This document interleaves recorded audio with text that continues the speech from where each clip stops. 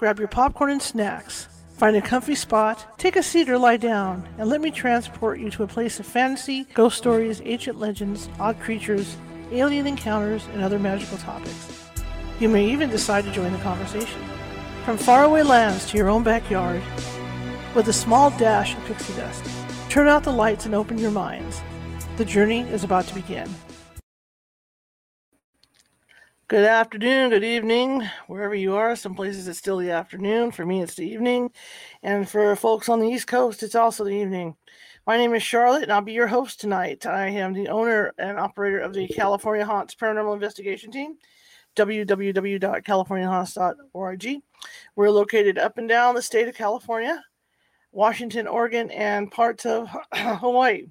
I want to welcome you all here. We got a special show tonight in that my real job was, I'm kind of semi-retired now, but my real job was a crime beat reporter for many years with the paper in Woodland, and I covered a lot of murder cases. And so as I was looking for guests, this one kind of hit home with me. We never had, let me get this adjusted. I never had the opportunity to cover anything quite like this, but I've done, of course, like everybody else, reading about this stuff, but I have had my fair share of coverage for cases, murder cases. So I'm excited to have my guest on today. Her name is Lena Derhally. I hope I pronounced it right. I'm horrible with names, but I think you guys will find this very interesting and what this gentleman did, and maybe we can get into his psyche to see why he did it. Who knows why these guys do this? I mean, like right now, Scott Peterson just had his trial. Life, I believe it's life imprisonment without parole, so he doesn't have the death penalty anymore. But it's just so frightening and appalling when something like this happens. And yeah. Anyway, so without further ado, I'm going to bring the guest on. Okay. Hello. Hey, how are you? Good. How are you? I'm doing well, thanks. Thanks for having me. Sure, it's great. I'm glad you came on. Glad to be here. Thanks, Charlotte.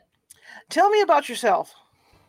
Well, I'm a licensed psychotherapist, and I'm certified in something called Imago Relationship Therapy. So that's sort of a relational type of therapy that we mostly do with couples, but I do work with individuals as well. Mm-hmm. And I am the author of the true crime book, My Daddy is a Hero, How Chris Watts Went from Family Man to Family Killer, about the Chris Watts case out of Colorado back in August of 2018. And I have another book coming out in April, but that's going to be nonfiction, not true crime. So I've sort of started to dabble into writing a bit more. That's great. What made you so interested in writing about Chris Watts? Well, I think I have to go back to a personal story, when I really think about why was I interested in writing about Chris Watts. In my 20s, I had been in a relationship with somebody with narcissistic personality disorder. And when you've never been in something like that before, or an abusive relationship before, you don't really fully understand what's going on while you're in it. So once I got out of it, I sort of made a vow to myself that, one, I would never let that happen to me again. And two, I wanted to work with people and help get them out of these bad relationships, or help them identify warning signs, things that I hadn't seen when I was in my relationship, but could only see once I was out of that relationship.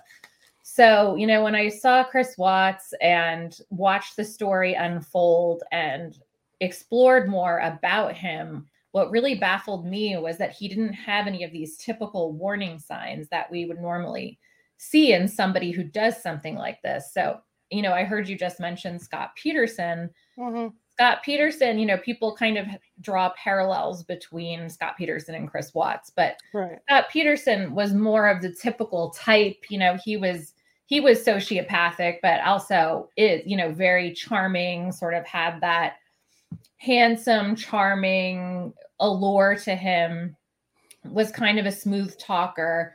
Whereas Chris Watts, while he, had worked out, and to a lot of people, I would say he was objectively good looking at the time of the murders, he was described as someone who didn't really have a personality, being, very dull, very quiet, very submissive.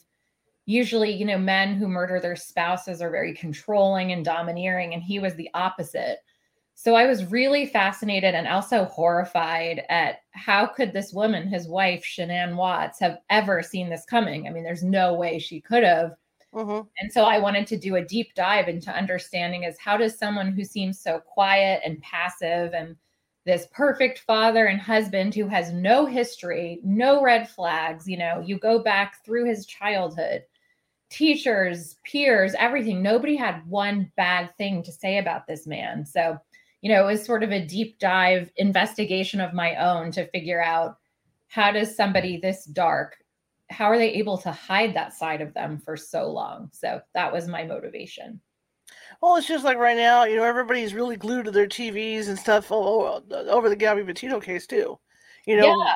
And nobody knows whether he really did it or not. But still, I mean, when you look at the videos of this couple, they're getting along great. They're hiking, they're doing their thing, and then to have this happen, who knows? You know what I mean? And it's just something just snaps within them at some point.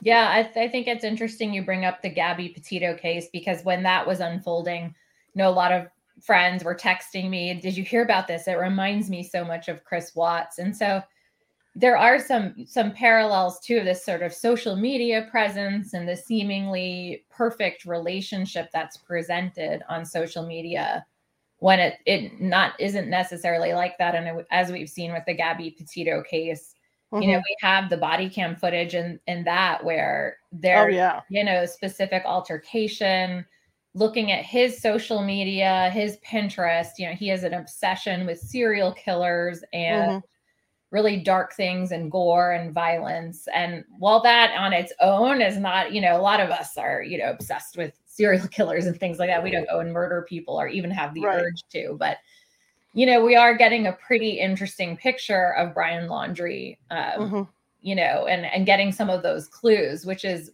interesting with Chris Watts. We didn't really have any of those clues until he murdered his family. Right. And the other thing too, that traveling that they did too, to be, you always can tell. I always had a saying that when you travel with your friends, you could always tell if you were going to get along with them or not, or you were going to be friends for life, because you're in such close contact with somebody. And with what they were doing, like 24 hours a day in that little van, it was either going to work. It was either going to go well, or somebody was going to lose their temper somewhere along the line. Yeah, it's the ultimate test, isn't it? Traveling with somebody or living with someone. But especially in those small, close quarters, that's definitely the tension was building from what I'm hearing. Yeah, so we'll see what happens with that. Whether he's even innocent until proven guilty at this point, but we'll see. So tell me about Chris Watts. What was he? I mean, what do we know about him behind closed doors? We know the public persona, but what was he like behind closed doors? Well, childhood, if we go back to childhood, his mother and sister, would have described him as being a very quiet child. Mm-hmm. They always wanted to know what he was thinking and feeling, because I think from childhood, he didn't display a lot of emotion. And so when you look at interviews with his friends and people who knew him, they'll all say he was a nice guy, but nobody really knew who he was. There wasn't a lot of depth. There wasn't a lot of opportunity to know Chris Watts at a deeper level. So while he was nice, I think he was very flat, hard to get to know, didn't show emotion very much. Behind closed doors with his wife, I think the interesting thing about this case is that the public had access to a lot of her text messages with friends. And in the, up until the 6 weeks before she was killed, we're watching her text messages with her friends unfold from feeling very happy with her husband and their life together and very proud of him. I think she had a lot of pride in him because she thought he was a very hands-on father and a very doting husband.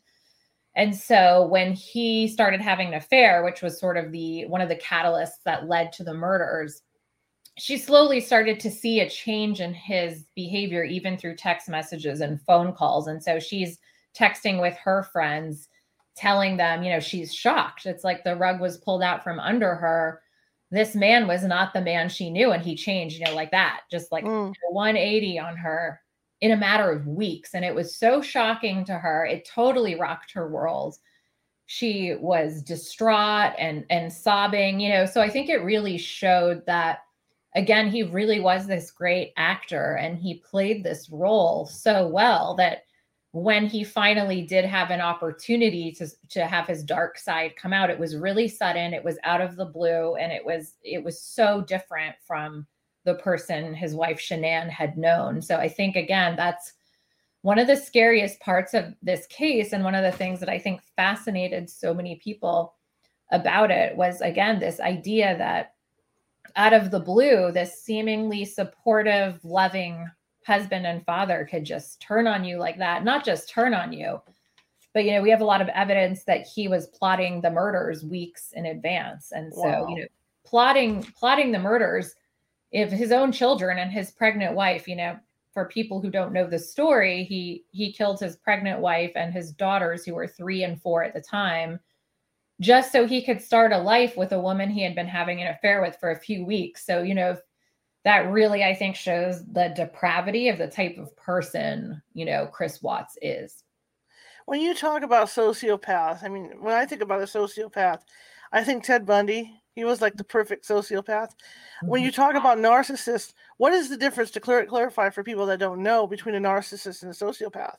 Yeah, that's a great question. And, sometimes people get confused between what's the difference between a sociopath and a psychopath. And, sociopath and psychopath, they're so similar. I'll just kind of lump them in together. Although some people would say, psychopath is probably worse than a sociopath. But if we're talking about a psychopath, which is, the terminology I do use in the book, it's somebody without conscience, and it's somebody without feelings or attachments to other people, no empathy. So yeah, when you think about somebody like Ted Bundy, thinking about no empathy, impulsivity, likes risk, likes thrill, doesn't care about other humans at all. And but with someone like Ted Bundy, again, you may look into his history and see some of those warning signs. But what I learned in my research is that psychopaths do not have to be violent, and that there's many psychopaths among us that never go to jail, never go to prison, and never even commit crimes. But that definition of them would be that they just don't have attachments or feelings, and they know that they're different from a young age. And so what they do to fit in, to society with normal people with feelings, is that they craft this mask and they mimic other people. And that's how they learn to sort of fit into society, because they just don't know what it's like to have, real feelings towards other people. And one of the things that Chris Watts says in one of his interviews is he, I think, identifies in some way with not having normal emotion or attachment to others.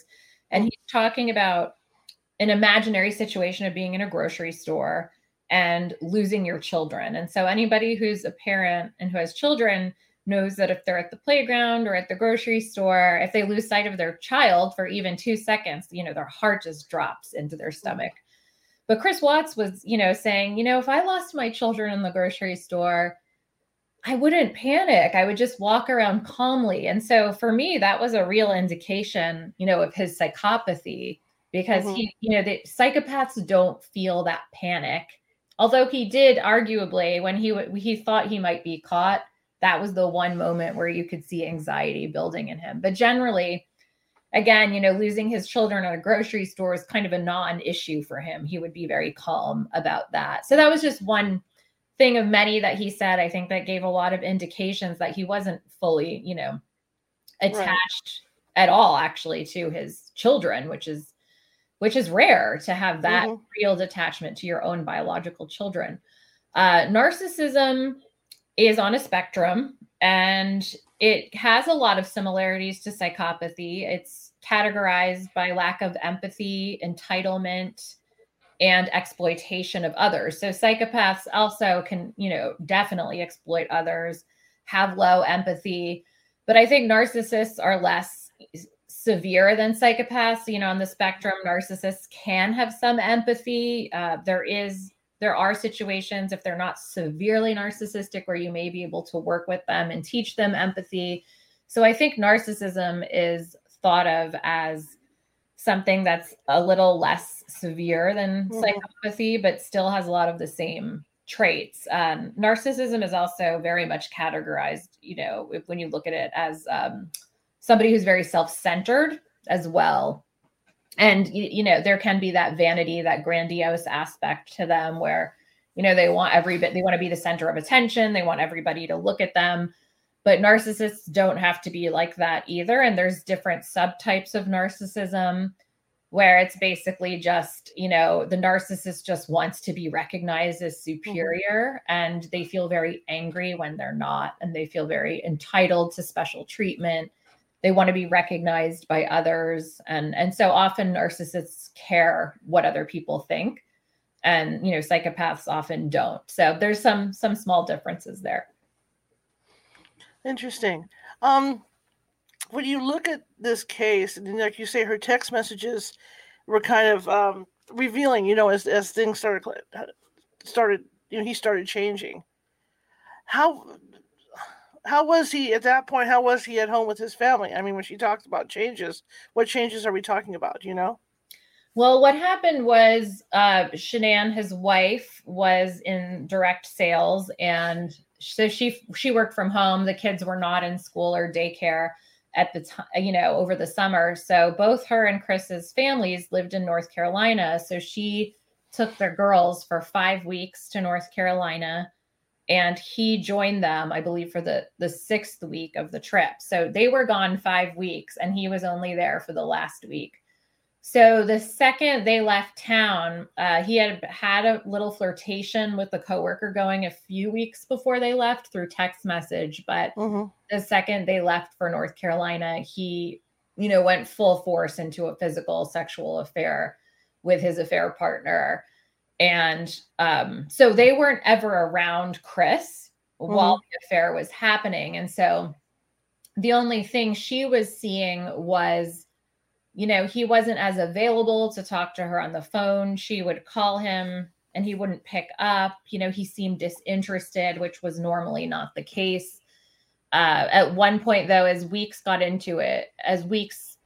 the weeks he was into the affair, maybe 3-4 weeks in, right before he was supposed to meet them in North Carolina, he actually did tell Shanann that he was thinking about separating from her. And this was a shock to her because, right before they left for North Carolina, she was telling her friends how intimate they were, how they had sex in the pantry, right before, like everything was normal and fine. And so that was the shocking, that he gradually seemed more and more distant until all of a sudden, just out of the blue, he's like, I want a separation when she's pregnant. And he was the one, I guess, who wanted the third child. So she was shocked about that. You wanted this third child, now I'm pregnant, and now all of a sudden you want a separation, So she was really confused. And when he finally arrived in North Carolina, he was really distant and cold with her. And that really, really shook her. So it was very different. He was like two different people from right before they left to North Carolina until she left. He became a completely different person to her. And how long were they married at this point? 6 years married and together for 8. So they dated for 2 years before they got married. Well, technically they were still in what they call the honeymoon phase too at this point, at this time in their marriage. Yeah, honeymoon phase. Some people have the phrase, the 7-year itch, it just depends on the couple. But yeah, they had settled in more. They had 2 little kids, which is really draining. So they had these responsibilities when you have young children and work and things like that. And so they fell into a routine like any other married couple with young children. And I think, part of the appeal for him when he met his affair partner is that she was single and they were doing all these exciting things. And he got a taste of, what it was like to be unattached again. And she was doing things with him that he really wanted to, going to the racetracks with him and surfing in the sand dunes in Colorado. And, all these things she was able to do because she was this single woman. So he got, a taste of this bachelor life again. And got a sense of what it would be like if he didn't have a family anymore. And his solution was, obviously depraved and shocking and not in the least bit normal. Like, normal people do not come to those decisions to kill their family. So again, that's what the case was so, I think, captivating. It is. It's craziness. Literally. Was she aware of the plans he was making at all? To kill them? Yeah. Oh, no. I mean, I talk about this a lot because the very last images or footage or proof that we have of Shanann Watts being alive is on her doorbell camera. So he killed his family, the early hours. Well, she got, Sunday night into Monday morning. So those early hours, she had gone away for the weekend on a business trip with her company. And she had left the kids with him. So I think she left on a Thursday or Friday, and she was supposed to get back Sunday night, and the flight was delayed by bad weather. So she got in around 1:45, 2 a.m. on the Monday morning. And, she left him for the weekend with the kids. And at that point, he was sort of starting to fake to her, that he may be interested in reconciling. I believe that he was just telling her what she wanted to hear because he knew that she would no longer be in his way anymore.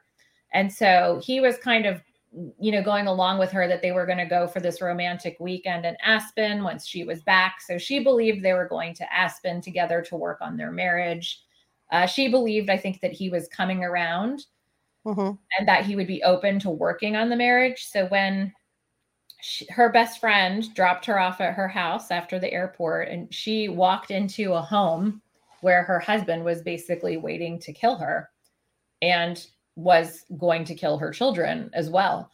And she had no clue. I mean, no clue, as she's just walking in thinking she's getting back with her family, and she's, looking forward to trying to save her marriage, and absolutely no idea that this was the fate that awaited her again, which is so incredibly terrifying, to think that you could have no idea of the person that you've been, living with and married to for 6+ years. It's crazy. What about the girlfriend? Did she know he was plotting this? I think that's up for debate. Like, that's a big topic in the community of the people who discuss this case, is that some people really believe that she had something to do with it. And then some people believe that she had nothing to do with it at all. Now, did she know he was married? She would say she didn't, but, or that she thought he was getting separated. I think most people think that she was probably well aware that he was married. Shanann Watts's Facebook profile was public, so anybody could search, Google search and find out. She was posting about her husband all the time. But, I don't think we'll ever really know definitively how much the affair partner knew or didn't know. She had her cell phone card destroyed. There wasn't a lot of evidence. She deleted a lot of the text messages between them. So, a lot of people would say that's suspicious. Her excuse was she just, didn't want people having access to whatever, maybe her raunchy or sexual texts or something that might embarrass her. But, I don't think we'll ever fully know the extent. But my hunch is that she didn't know that he was a murderer. I don't think that she knew that. So that's my personal opinion, though. When you say that he started planning this, how did he do that? How did he go about planning it? Did you do research on the internet, or how did he do that? So he spoke to a woman named Sherilyn Cadle. So when he was in prison, this woman named Sherilyn Cadle, she wanted to write a book. She was really the only person, that he agreed to see and was going to, write a book. But I think his thinking and what she approached it as sort of being a religious woman, and that this could be a book about his path to redemption, through Jesus Christ and Christianity.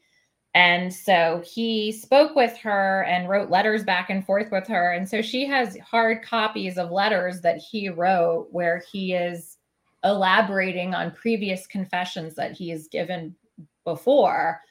And one of the things that he admits in these letters is that he tried to get Shanann to miscarry when he went to North Carolina by giving her OxyContin, or I guess he had researched that on Google, you know.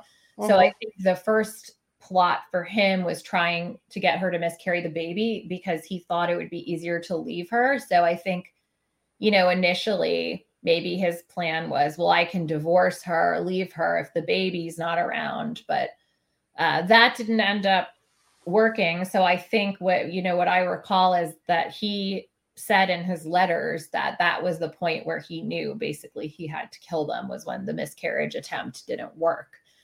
And so we're not really sure exactly the process of how he went to, you know, how he was going to kill them in his mind, but there is strong evidence of premeditation because he put their bodies at the oil tank site where he worked. So he worked out in the oil fields, and one of the oil fields that he worked at where he disposed of the bodies, which was a location called Survey 319 in Colorado.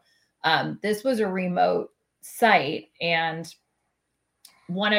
he contacted one of his coworkers the day before the murders and told the coworker not to come to the site the next day, that he would go there alone. So, you know, the day before, he's putting out all the feelers and making sure that he's going to be at this remote site alone, which I just think it's too much of a coincidence, you know, that he admitted to premeditation, and he's telling coworkers, hey, don't worry, I'll just go alone.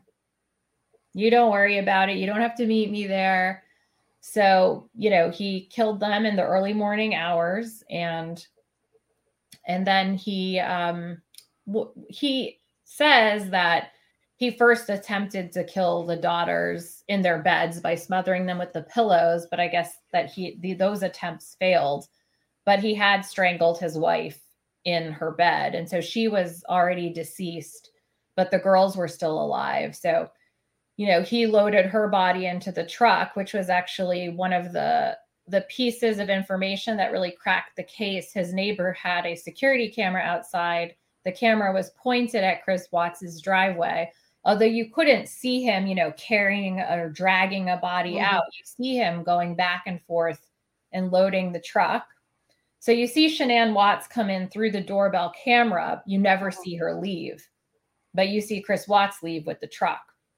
And then some sleuths found out, if you zoom in on that security camera footage, there's parts where you can see shadows, where you can see the little girls run out to him, and he picks them up and puts them in the truck. So you know that the girls are still alive at this point. And then he makes this 45-minute drive with these poor toddler babies with their feet hanging over their dead mother's body, who he's put on the bed of the truck, and, you know, puts the little girls sitting right over their dead mother. They're traumatized. They have no idea what's going on. They're scared. And then, you know, without getting into too much detail, you know, he does, you know, essentially smother the girls with their blankets at the oil field. But the sickest part of this case that I also think really just blew people's minds at how awful this was is that he put the little girls' bodies in this 2 separate oil tanks after he killed them. And then he buried, you know, Shanann in a shallow grave. And he confesses again to this woman, Sherilyn Cadle, through his letters, that after he's done this, he says he's felt absolutely no remorse. And that, you know, the first place his mind goes is, did he remember to feed the dog? You know, things like that. And so then after that, he texts his girlfriend a picture of a sunflower. He goes to work, you know, is acting totally normal. He calls his real estate agent and says they're going to put their house on the market. He calls his children's daycare and says they're not going to be coming back to school anymore. So all of a sudden he's killed them. And within hours, he's making these plans, you know, to sell his house, to take his kids out of school with no explanation. And so he's really brazen and emboldened, if you think about it, you know, that absolute no remorse. He just killed his entire family in cold blood with his bare hands. And then he's going about, you know, playing fantasy football and things like that, and signing up for the fantasy football league. It's just really, it's just so surreal to think about someone's capable of this. You can't imagine what those little girls were going through too. Like you say, he had them sitting in the back, with their feet literally almost on their mother. I mean, this is the worst part of all of it. It's absolutely zero empathy for his own children. I mean, any normal person has empathy for children in general. I mean, but to put your own children through that is the most selfish, heinous, disgusting. Like, that's the psychopathy in it for me, really, is like that. There's no remorse, there's no empathy, there's no attachment to your own children whatsoever. It just pure selfishness. Like, all he wanted was them out of the way so he could have this new life, and he just disposed of them like garbage, just like they were garbage. It's crazy. I think none of us can wrap our heads around it. So how did he get caught? Did somebody turn him in? Did he talk to did he tell somebody what he did? Or well, I think a lot of people believe that he didn't have time to cover his tracks. So what's really interesting is Shanann Watts was a very social person. She had a lot of really close friends, and she was constantly in touch with them. She'd be signing on to Facebook at 7 a.m. So her best friend, Nikki, had dropped her off. They were on the work trip together, and she had dropped her off from the airport the evening she was killed. The next morning, Nikki knows that Shanann has an appointment with her obstetrician to check on, the baby and how the baby's doing. And Shanann isn't responding to texts. She misses her OB appointment. So the friend goes to check, did she show up to her OB appointment? So the friend starts getting concerned. At this point, her friend is not thinking that they've been murdered, but she knows that Shanann's pregnant. She's got toddlers. She also had a couple autoimmune diseases. So I think she was worried she might have passed out and needed help. And so right away, Nikki, the best friend, calls law enforcement and wants them to do a wellness check. And this is literally, within hours of Shanann being murdered. And so Chris was at work at the time. And so, he had just left his truck, loaded his truck and left. And he was at work when he gets a call from Nikki and Shanann's friends who are worried about her. And they're saying, hey, Chris, we're going to call the police. And then he's like, no, don't call the police, trying to get them to not do that. But the police show up for a wellness check. And Chris comes home, and Chris lets them in the house. And while they're in the house, they discover a lot of really strange things. One, Shanann's car is still there. They live in Colorado. It's not New York City where you can just, walk places. The car seats are still in the car. Her wallet's there, her medication, her car keys, everything is there. And so it's starting to look really bizarre. How did this woman leave with her two children, without any of her stuff? And so as they're going through the house, they find her cell phone in the couch, and under the couch cushions. And so I think it started to look progressively stranger. And so then, more the detectives got involved, and then the media got involved. And, once the media gets involved, then it can spiral into a circus. And Chris agreed to do an interview with the media. So all these people are watching him on, the front porch of his house, this beautiful missing pregnant woman and the daughters pleading for them to come home. But anybody who watched that video felt it was super disingenuous. Everybody had that gut feeling something's not right with this guy. Right. So, the pressure was on. And then they got him into, the Colorado Bureau of Investigation got him in to do some questioning. They got him to take a polygraph. He failed the polygraph, so they kind of forced him into a confession.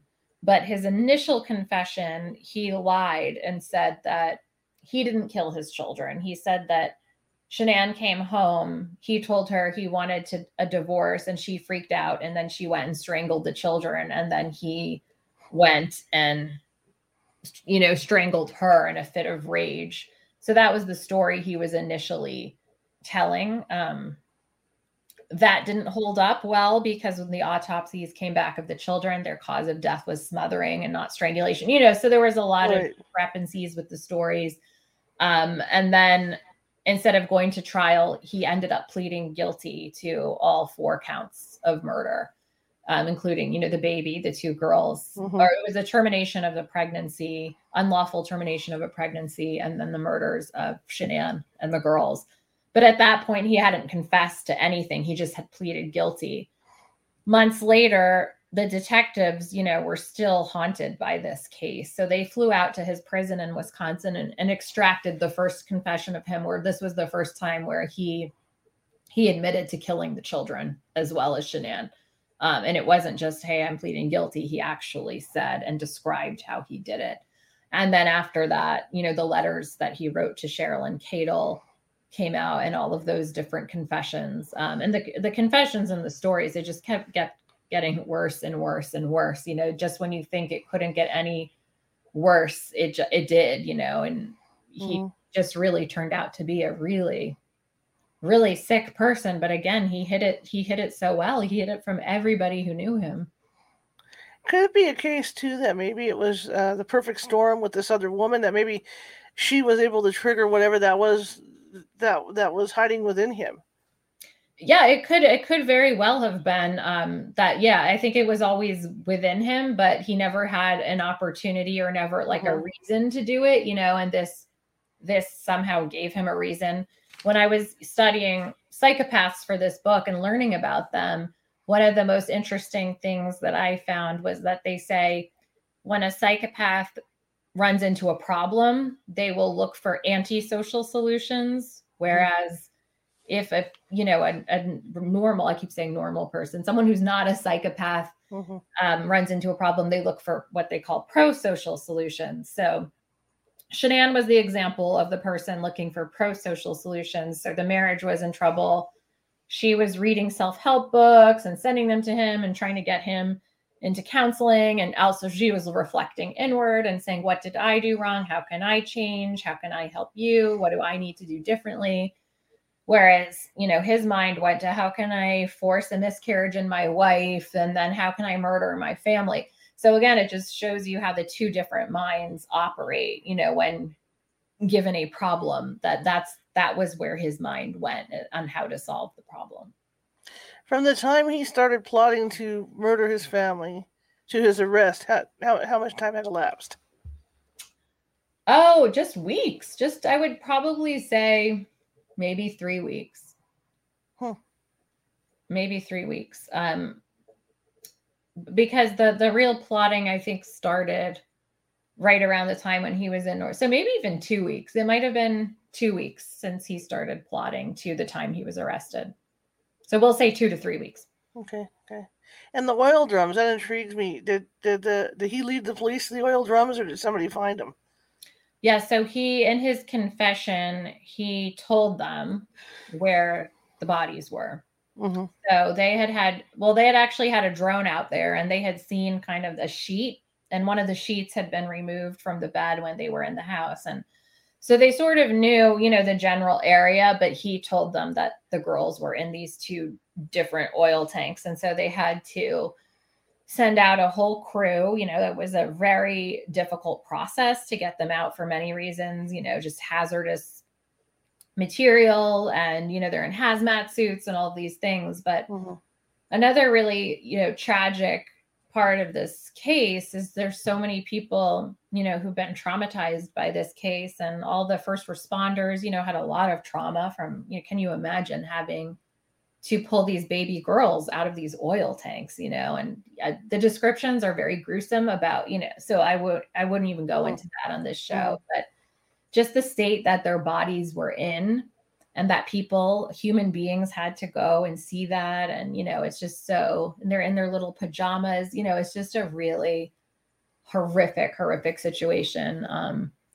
And one of the detectives on the case, actually, he retired because of PTSD from this case. He was so traumatized by this case and what happened that he ended up retiring. So again, it just goes to show how grotesque and awful, and the ripple effects this had on the entire community of people who had to deal with, the actions of Chris Watts.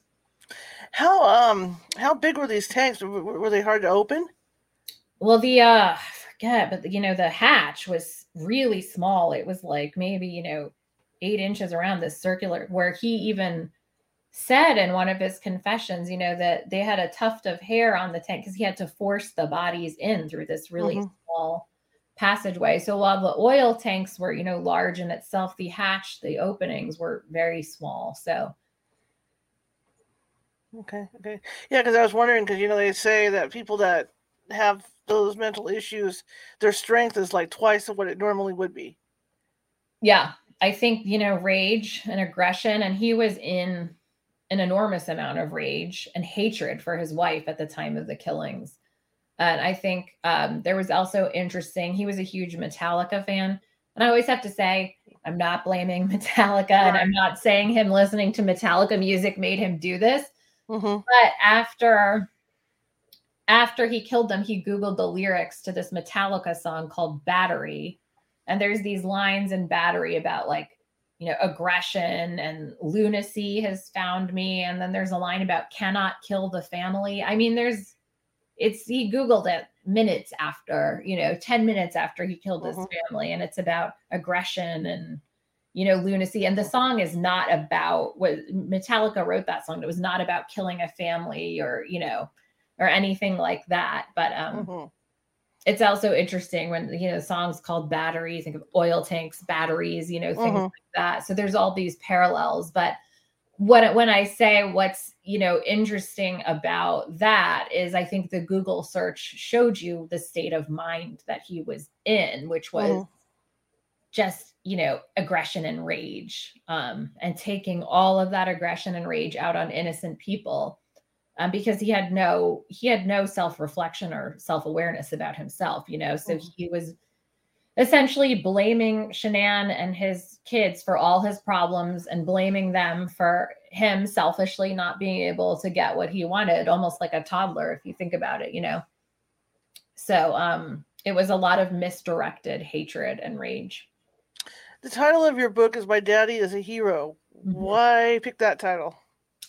Yeah, so the title of the book was probably the hardest thing about the book. I mean, there were so many titles that, we kind of bounced around. But Bella, his daughter, maybe weeks or months before he killed the family, Shanann had captured a video of Bella singing this song called My Daddy is a Hero. And, she posted it on Facebook. And the idea of my book was this, that somebody can be exactly the opposite. There's the irony to it is that this man who his daughter thought was a hero, who everybody thought was this hero, ended up being one of the worst psychopaths I think we know in our modern history. We'll look back at this case as, probably the most famous case of a family annihilator that we will have seen in our lifetimes for sure. What happened to his girlfriend?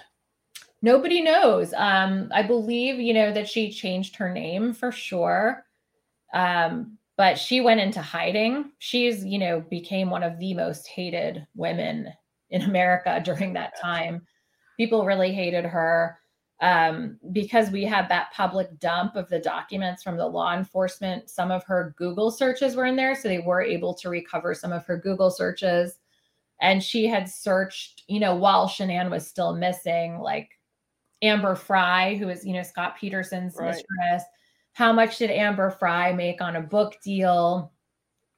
So people thought that was really shady and unsavory and showed a real lack of character. And I think that also, in some people's minds contributed to maybe her having some guilt in some of this. But in any event, no matter, regardless of what she knew or didn't know, people really, really hated her. And so I think she changed her names, went somewhere, started over, but nobody's been able to figure out where she is. So that's been really interesting too. Nobody knows. That's another question I was thinking, whether she knew he was married or not. A question that I'm curious about is what makes a woman go after the husband of somebody else? There's probably many, many different reasons. It's definitely not something I would ever recommend to anybody. I don't know why she did. I mean, I don't know enough about her. And that's, Right. I kind of tried to stay away from the psychology of her because I had so little to go on. You could look at some things like she came from a divorced home and a divorced background, so I don't know if there were things in her childhood perhaps, but again, that would be like total speculation on my part. Sure. But I imagine there might be some kind of, insecurities, some kind of trauma, something, that would make her do that. Unless she really thought he was separating. If she really thought he was separating, maybe that's a different story. But if she actively, from what I understand, it seems like she actively pursued a married man, at least in the beginning.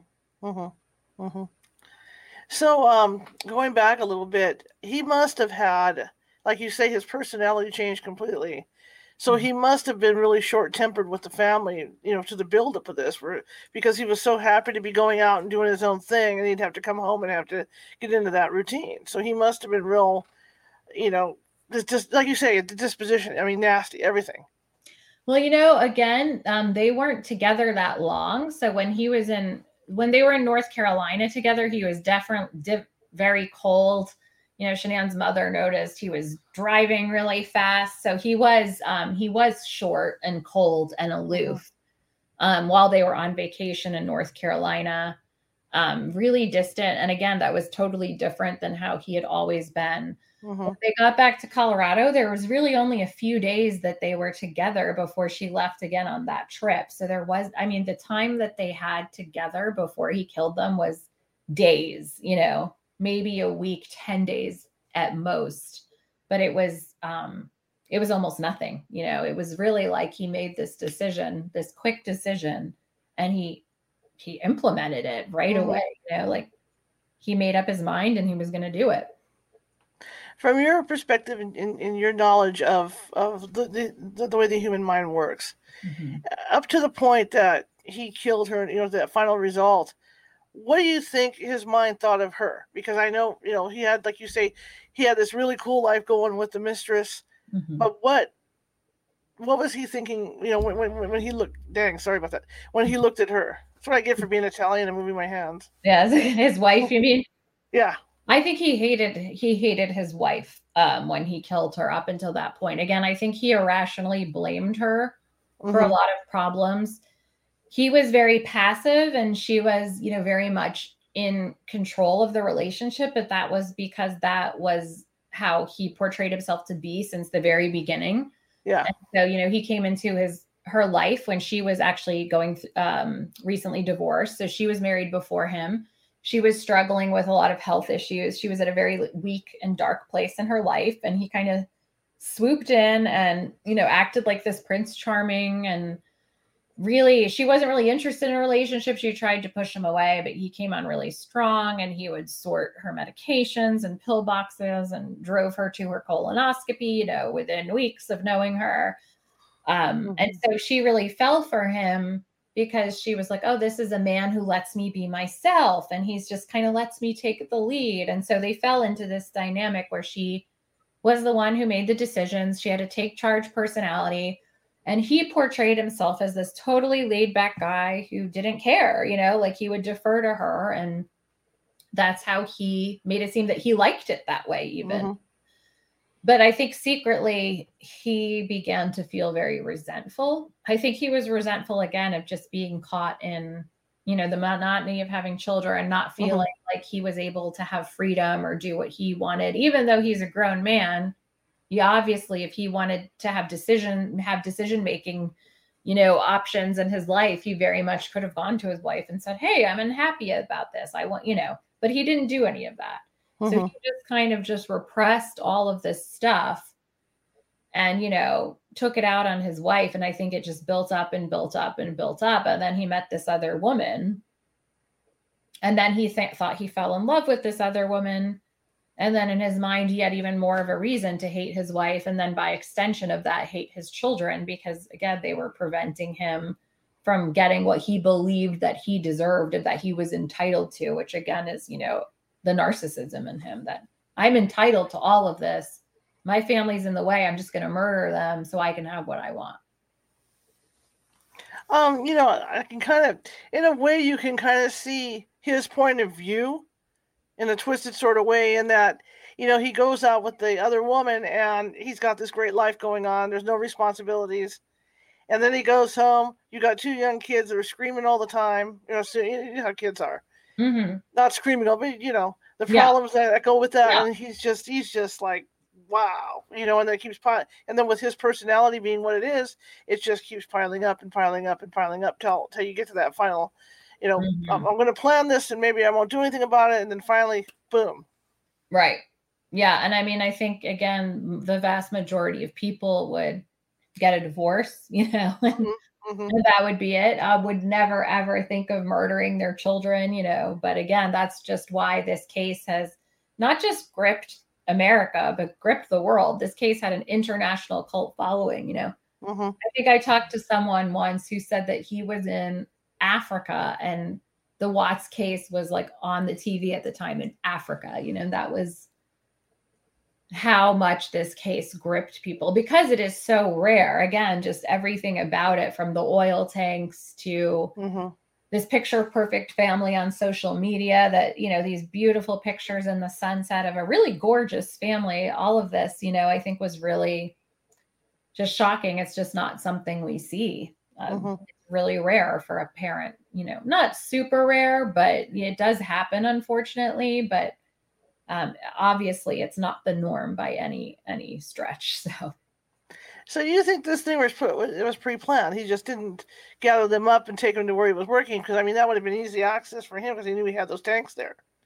Yeah, I think it was pre-planned just because at one point he said it was that, he had decided at one point, that he had to get rid of them, I guess, in his mind. But also I just think that the setup of making sure he was alone at the oil fields, shows strong indication of premeditation. There's another thing that I didn't talk about that I do talk about in my book as other evidence of premeditation. A few days before he murdered his family, he was at home with the girls alone, while Shanann was on that trip. And the girls were playing with one of these like life-size dolls, I don't know, it was like maybe, that big. And they put the doll on a couch and covered it with a tarp. It was like a twister mat, but it was like not the side with the circles, the white part. And so the doll looked like a corpse. Its feet were just sticking out, and it's on this black leather couch. And this is a few days before Chris murders the family. He takes a picture of that doll under the tarp that looks like a corpse in a body bag. And he just texts it to Shanann with no caption. That's it. This is a few days before he murders the family. It's so creepy. It was on her social media. She posted it to her social media with like, laughter emojis. Like it was, a joke. And she was making jokes about it. Like, hey, at least, they have each other's backs. They're covering each other, things like that. And people were joking about it. But, I believe it was a taunt to her. I believe, again, like it had in his mind, like he knew what he was going to do. And this was the sick, depraved part of him is like, oh, this is like the foreshadowing of what's to come. It's really creepy, actually. Let's talk about his parents and her parents. I mean, what did his parents say after this happened? What was their reaction? I think their initial reaction was they at least desperately wanted to believe that Shanann had killed the kids, They didn't think their son could do any wrong. They stood by him.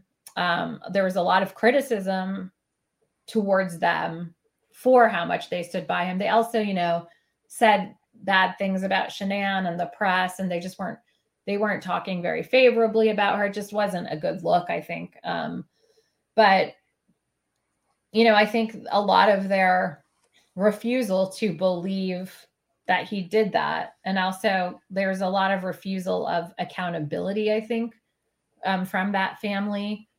Again, maybe that's an indication into like how some of his narcissism developed, is that he could never do any wrong. Like he doesn't have to ever be held accountable. It's always somebody else's fault. Shanann was the bad one. And things aren't black and white in this world, but I think the family viewed Shanann as this evil person who came and took their son away. And again, there is no autonomy to Chris ever. It was like, oh, this evil woman came and took him, but there's never any discussion about Chris as an independent man who doesn't have to be swayed by another person, So I think there's a lot of agency that's taken away from him that people tend to do, that by making it into this black and white thing that this woman came and took him from his family and, whatever.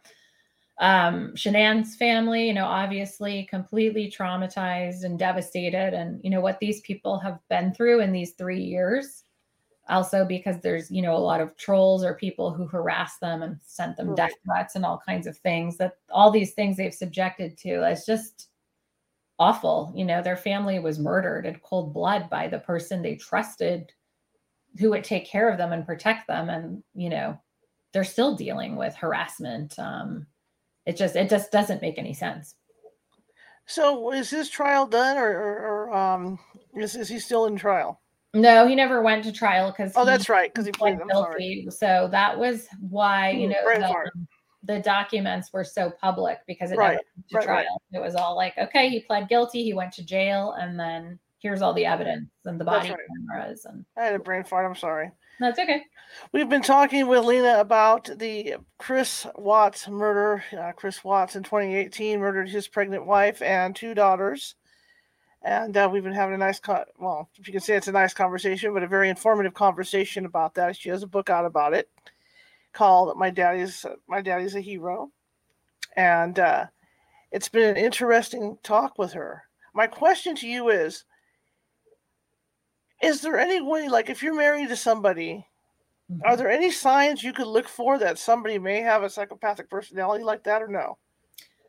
There are, but you also could attribute it to something else. Like I say, the fact that Chris Watts, that everybody said they didn't really know him. Even his wife was like, oh, I can never get a reaction out of him.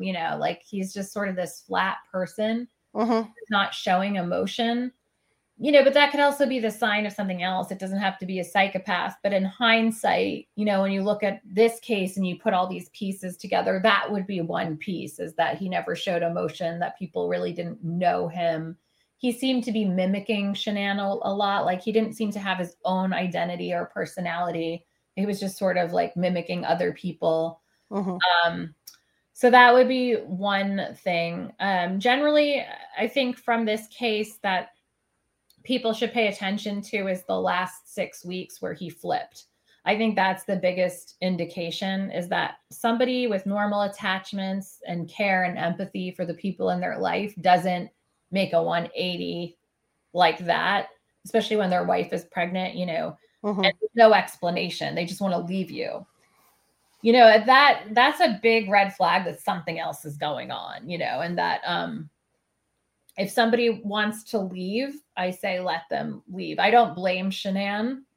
She was pregnant. I don't blame her at all for wanting to make her marriage work. I would have done the same thing.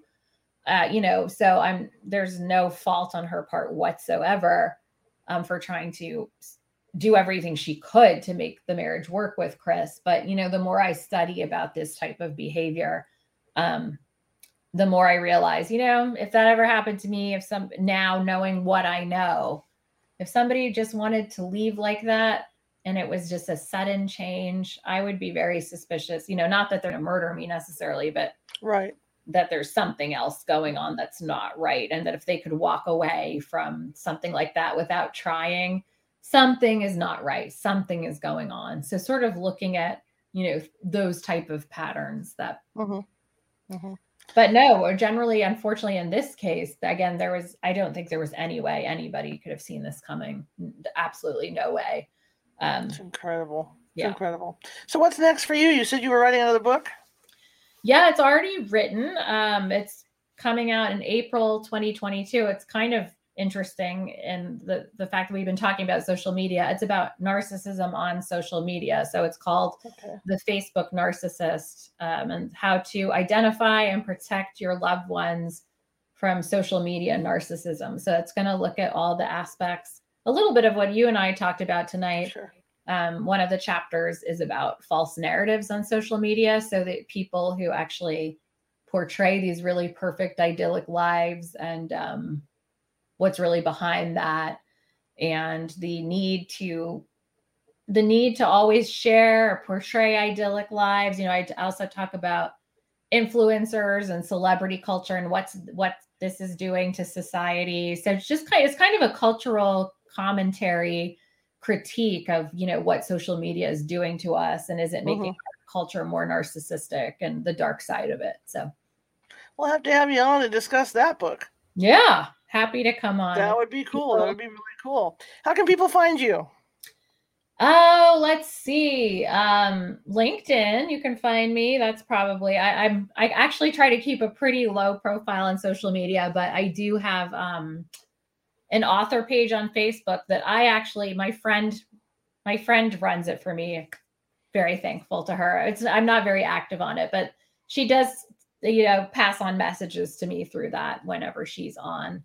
And then I have an Instagram, which is Therapy with Lena. Again, pretty low key, but that's where I am.